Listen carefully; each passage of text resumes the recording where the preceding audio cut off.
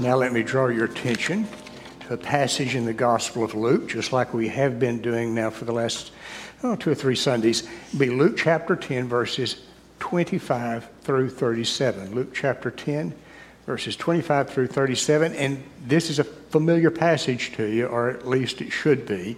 And it's one of those passages that has even kind of developed I don't know, it's become proverbial as far as just the title of it.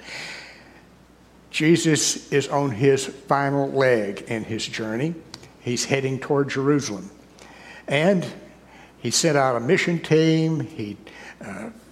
They came back. He talked to them. Now we find him evidently with a crowd of people, and he's teaching them. The reason we say that is because there was someone that asked him a question, and that person stood up to do so. It says, and behold, a lawyer stood up to put him to the test, saying, Teacher, what shall I do to inherit eternal life? And he said to him, What is written in the law? How do you read it? And he answered, You shall love the Lord your God with all your heart and with all your soul and with all your strength and with all your mind, and your neighbor as yourself. And he said to him, You have answered correctly. Do this and you will live. But he, desiring to justify himself, said to Jesus, And who is my neighbor? Jesus replied, A man was going down from Jerusalem to Jericho, and he fell among robbers who stripped him and beat him and departed, leaving him half dead. Now, by chance, a priest was going down that road, and when he saw him, he passed by on the other side. So likewise a Levite, when he came to the place and saw him, passed by on the other side. But a Samaritan, as he journeyed, came to where he was, and when he saw him, he had compassion. He went to him and bound up his wounds, pouring on oil and wine. Then he set him on his own animal and brought him to an inn and took care of him. And the next day he took out 2 denarii and gave them to the innkeeper, saying, Take care of him, and whatever more you spend, I will repay you when I come back. Which of these 3 do you think proved to be a neighbor to the man who fell among the robbers? And he said, The one who showed him mercy. And Jesus said to him, You go and do likewise. You know, in church life, we get to meet a lot of different people. And some of them, just being able to meet them and be around them, it was a blessing. There's some people that, let's be honest, they are less than pleasant, and you almost want to thank God whenever you see their taillights, you know. And but you know, there was a family in Mount Enterprise, or lived outside of Mount Enterprise a couple of miles. These were poor folks. They were good folks, just good, God-fearing people, but they didn't have much, and the house that they lived in was just falling apart. And someone was able to find a house that could be moved out there, and it needed to be put together and fixed up and repainted. And so people from the church, they came and worked out there for I don't know how many weekends, and they got it fixed up, and it was looking spiffy. And that poor couple, they were so happy. They were so delighted about it. They wanted everybody to come and see it. And it was really pretty. It was really nice. The old man didn't live too much longer after that. But you know something, whenever you get to help people like that, they kind of make your day, and they kind of give you a little bit of a lift, and you're thankful that you got to have a part in it. Whenever I was a pastor in Orange, there was a young man named Mark, and he would show up. And he always knew when to show up. You know, like at a church like this, where you have certain times when you have services, if there is something and you see a bunch of cars out there in the parking lot and it's after the time for the services to be over, well after the time, you realize that it's a bunch of Baptists stuffing their faces in the fellowship hall. Well, this young man named Mark, like I said, he was dirty, nasty, and he was what I call drug demented. He had fried, I think, the last brain cell that he had. He lived in the neighborhood of the church, and you'd see him going up and down the street on his bicycle, and whenever he saw a lot of cars out in front of McDonald Memorial Baptist Church in Orange, he was turning in. And he'd go in there and he'd come in and he'd get him a plate and he'd fill it up and he'd sit down at the table and gobble it up. He was just as happy as a clam, and he seemed to be grateful for every bite that we ever fed him. And in a way, we kind of liked having him there. I kind of miss seeing people like Mark. But sometimes we find another group of people. The first time that we met them, it was in the aftermath of Hurricane Rita. There at the First Baptist Church in Mount Enterprise, we were not prepared to take anybody in. To tell you the truth, the county was not expecting as many people to show up. I mean, people came into Mount Enterprise by the hundreds. They expected the same. The county didn't expect to have that much in the whole county, but we had them. Landmark Baptist Church was set up to take them in. They were a Red Cross shelter, but they filled up and they started herding them in our way. We ended up with about 52 people, and we told them we don't have really a place for you to sleep except a cold, hard floor. We'll promise you that the lights are going to go out pretty soon. And the other thing I'll guarantee you is this. No, I said I won't guarantee you. We have no idea how we're going to feed you because we don't have any food. Everybody that was given that offer took it.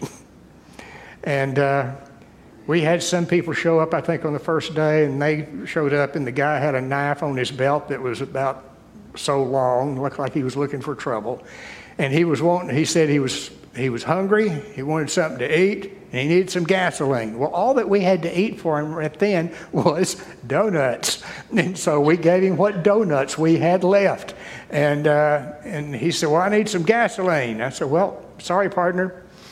There's no electricity in town, and therefore, if there's no electricity, there ain't no gas being pumped. Well, I need gasoline. Well, one of our deacons, kind-hearted fellow, Mike, said, I've got a 2-gallon can of gasoline in the back of my truck. I'll be glad to give you that gas. Mike started pouring it in there, and then the guy started griping, saying, I bet it's old gasoline. You know, you just want to say, here, let me get that stain off of your neck, you know. But anyway, they poured the gas in there. He went away. I don't know, a couple of years or so later, they showed up, and they wanted something. They came at 12 o'clock on Sunday, right when they knew church was letting out.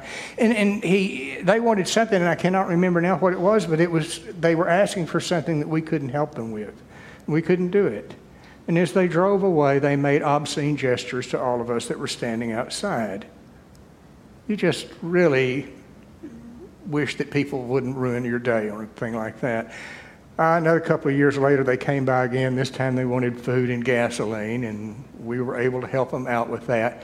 They had no idea that they had ever been there before. And it didn't really bother me to give them food and gasoline. It didn't really make that much difference. I know they probably thought they were really just getting away with all kinds of stuff, but we knew who they were. But you know, you just deal with a lot of different people in life.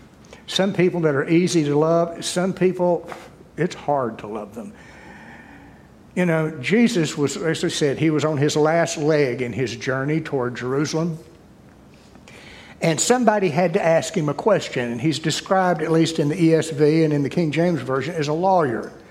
Now, what they meant by lawyer back then in Jewish society is not what we mean by lawyer today. You know, today when we talk about a lawyer, we might be talking about, you know, a good, honest attorney like Rusty Phoenix or something like that, or Perry Mason, we might think of that. But a lawyer in Jewish society was an expert in the Jewish law. And I think that most of them started off as scribes and scribes did, as far as the main job that they had, was that they would make copies by hand of the scripture. You know, you think of some of these old scrolls and stuff that you've seen. That stuff was all made by hand. And I'm going to tell you what, if you did that for enough years, you pretty much became an expert. Honestly, and I was telling the 8:30 group this morning, I had a professor in seminary, and he took his doctor's degree at Dropsy College, which is a Jewish school. And he said that there was one professor that he had that someone brought this fragment of a scroll in there that's about the size of a quarter or a half a dollar and showed it to him. And the professor looked at it and told him what book, what chapter, and what verse it came from. I mean, this was just, you know, the type of expertise that he had. And so whenever you had a lawyer back in, back in the day of Jesus, These guys knew what they were talking about. They were sharp cookies. And so this lawyer knew about the law. And so he decides that it's time for him to put this upstart rabbi from Galilee in his place. And he just said, "What must I do to inherit eternal life?" Basically, what great thing can I do that will cause God to give me eternal life? Jesus knew what the guy was doing. He was trying to set a trap for him. And Jesus did this. He said, "Well, how do you read the law?" As I've said before, don't argue with Jesus. It really never did any good. Well, this Jewish man, a lot of those Jewish men, they would wear this little phylactery, and inside of it would be a copy of the law, the Ten Commandments, and other things. One of them was this part that we read of in Deuteronomy. And so the man said, "Well, you shall love the Lord your God with all your heart, with all your soul, with all your strength, and with all your mind. And you shall love your neighbor as yourself." Jesus said, "That's right. You do that, you make that your lifestyle, you'll live." Well, then the lawyer thought, well, he made me look stupid. And so the lawyer said, "Okay, who is my neighbor?" And so a story begins. Jesus was a champion storyteller, and this was one of his better known stories. It's the one that we call the story of the Good Samaritan. Some people say that the story of the Good Samaritan was a thing that actually did happen. It's a story that could happen. You know, this was a thing, this was a scenario that was a possible scenario, but this was not a particular case that Jesus was bringing up. The reason we say it is this, and you pick up on this if you have a King James Version. It will start off, it says, "a certain man." And that's just a formula that Luke uses in introducing his parables. A certain man was going from Jerusalem to Jericho. So Jesus was not saying this was a particular thing that happened and made the headlines of the Jerusalem Chronicle. It was just saying, let's talk about a story. Let me tell you about something that could have happened, because something like this could happen. He said there was a man that was going from Jerusalem to Jericho. It was not a safe road to go on. He was going to be going downhill. It was a steep downhill. Jerusalem, I think its elevation was like 2,500 feet. Jericho was like 1,000 feet or so below sea level. So he's going to be making a descent of about 3,500 feet. This is going to be like a day-long journey for him to make. It was a narrow, winding, twisting road, and it was well known as being a hangout for brigands and robbers and things like that. It was no surprise for Jesus to say a certain man was going from Jerusalem to Jericho and he fell among thieves. And these thieves just beat the pudding out of him. They took everything that he had on, they took everything that he had with him, and they left him on the side of the road for dead. And he just about was. But help was on its way. A priest was coming down the road. And of course, a priest would do something. You know, he's a man of God. He knows what the scripture says. He should help this person in distress, but he wouldn't do it. And some people say, well, you know, a priest would be afraid that someone might be dead, and if he was dead, he couldn't touch him because that would make him unclean and unfit to offer up sacrifices and offerings. He would be unclean for a day. And that doesn't make any difference what he was thinking. The fact is that he didn't do a stinking thing. And it said not just that he didn't do anything. Whenever he saw the body, what did he do? He didn't go over there to see if the guy looked like he was breathing. He gets on the other side of the road so he wouldn't even get close to him. And then a Levite comes. And a Levite was, well, he was not a priest, but he came from the same tribe because all the priests were from the tribe of Levi. And so this Levite was someone who helped out. He was a religious professional. And he comes and sees this battered body on the side of the road, and he does the same thing the priest does. He gets on the other side of the road and passes by. He isn't going to take his pulse. He isn't going to check to see if he breathes. He isn't going to do anything. He isn't even going to have the decency to put something over his half-naked body. And so then someone else comes by, and it was a Samaritan. Now notice that Jesus doesn't say he was a good Samaritan. He just said he was a Samaritan. Here's the thing, and I think you realize this, but Jews hated Samaritans. I mean, absolutely loathed the ground that they walked on. And the Samaritans didn't have any kind of feelings toward the Jews. They just flat didn't like each other. The Jews considered Samaritans a bunch of half-breeds, and the Samaritans considered the Jews, I don't know, a bunch of snoots or something. Remember whenever Jesus stopped at a Samaritan city, outside of a Samaritan city, and sat down by the well, and a woman comes out to the well, and Jesus says, "Give me a drink of water"? That was a shocking request. And she said, "How is it that you, a Jewish man, would be asking me, a Samaritan woman, for a drink of water?" Because Jews and Samaritans don't have anything to do with each other.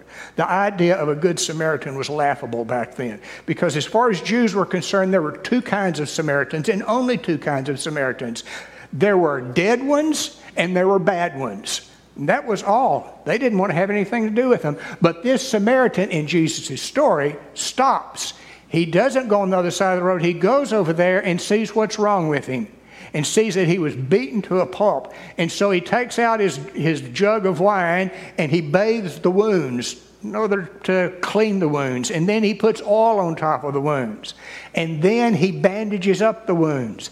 And then he takes him and lifts him up and puts him upon his donkey, and they go straight for an inn. This Samaritan stayed overnight because the next morning he comes in and tells the innkeeper, he hands him 2 coins, 2 denarii. If you have a King James Version, I think it's 2 pence. A denarius,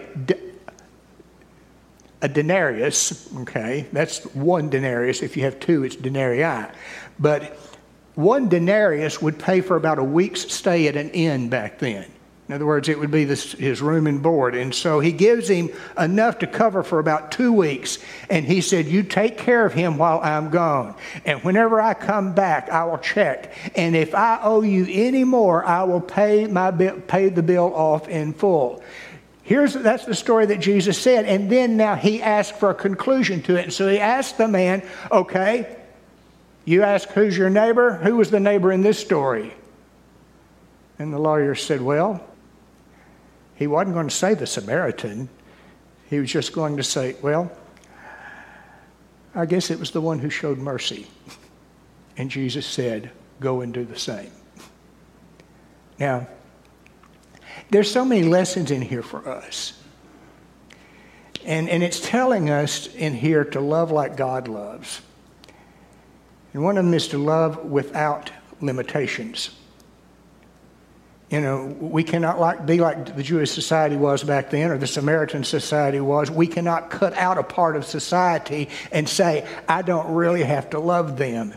You have to love, if we are a Christian and we are a follower of Jesus Christ, we will have to love people that are not like we are. We're going to love people, no matter, if you're a Democrat, you're going to love Republicans. If you're a Republican, you're going to love the Democrats. You're not going to say that you're not my brother because you don't agree with me politically. We're going to love people of different social levels. We're going to love people of different racial backgrounds.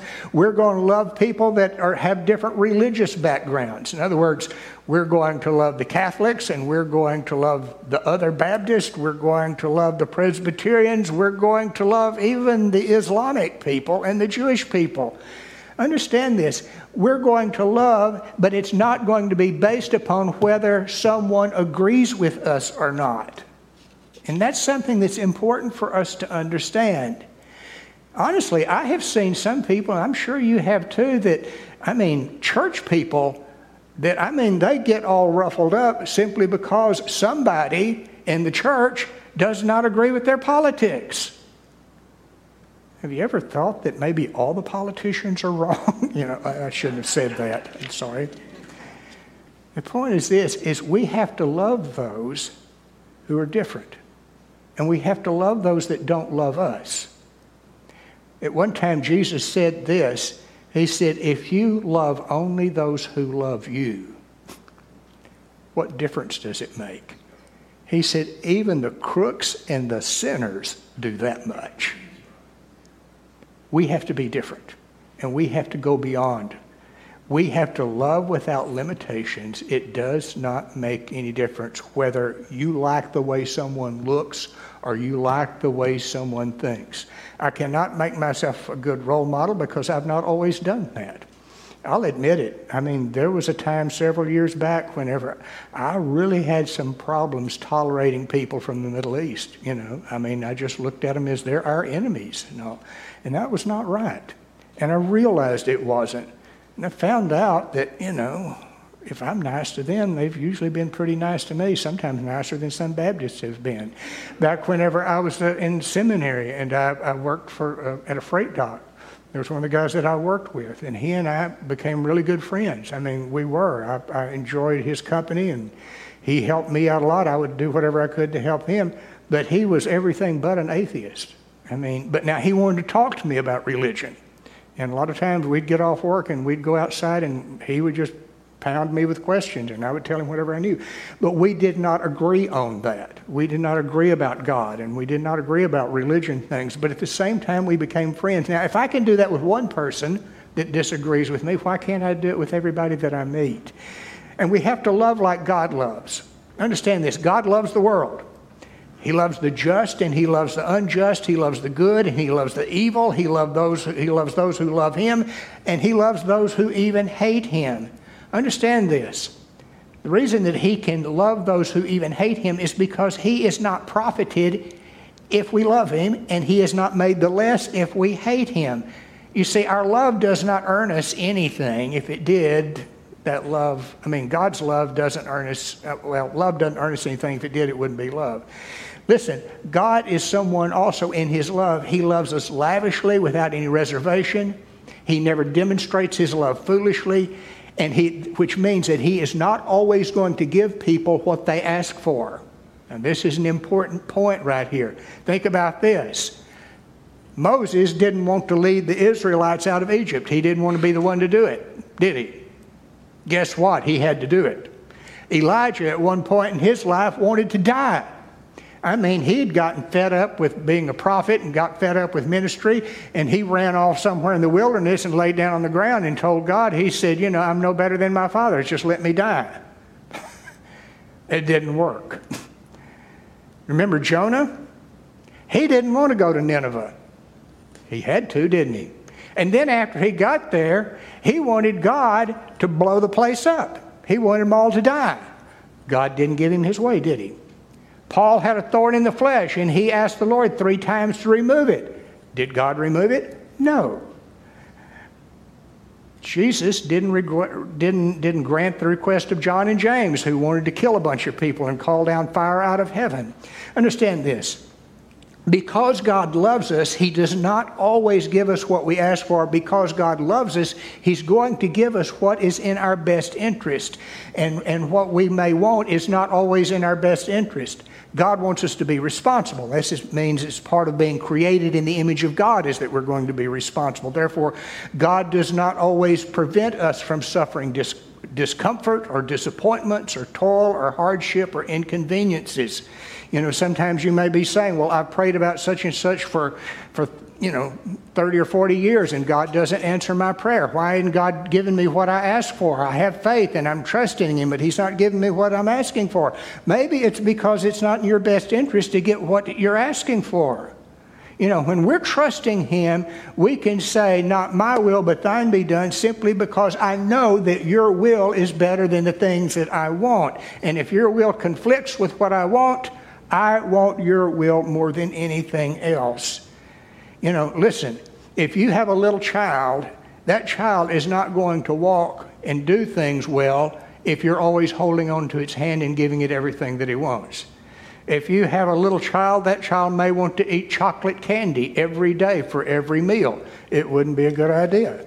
If you love someone, you're not going to be irresponsible with what you do. Therefore, when it comes to loving our neighbor, we have to realize we can love our neighbor without enabling them to do wrong. We can love our neighbor even if we don't trust our neighbor. Love your neighbor but keep your doors locked. We can love our neighbor without condoning their lifestyles or their ideas. Some of you may have heard this man's name. His name is Frank Pollard. Frank Pollard was a pastor, I think, out in Mississippi or Alabama at one time. Anyway, I knew him better as the pastor of the First Baptist Church in San Antonio years ago. He passed away several years back.